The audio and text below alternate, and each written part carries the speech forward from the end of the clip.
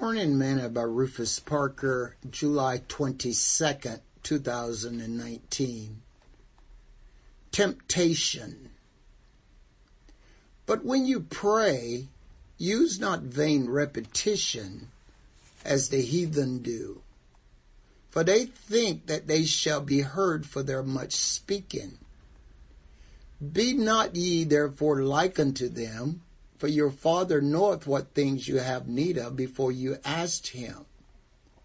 After this manner therefore pray ye, Our Father which art in heaven, hallowed be thy name.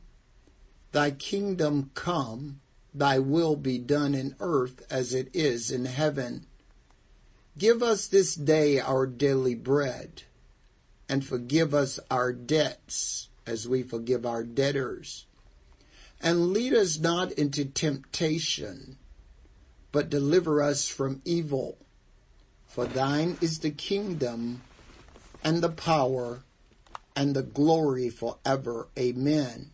Matthew chapter 6, verse 7 through 13. Today's morsel. Do you find yourself being often tempted? What would you say is your number one temptation?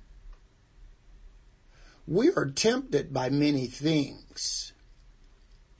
One of the ways that Satan seems to know what to tempt us with is what he sees us watching and talking about.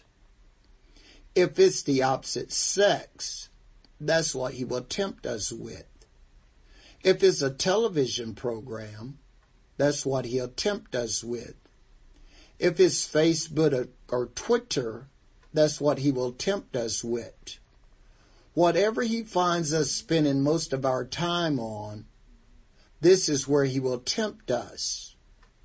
Jesus says that when we pray, that we should pray and lead us not into temptation, but deliver us from evil. In other words, we should pray against those temptations that may cause us to sin and do evil. The temptation isn't bad.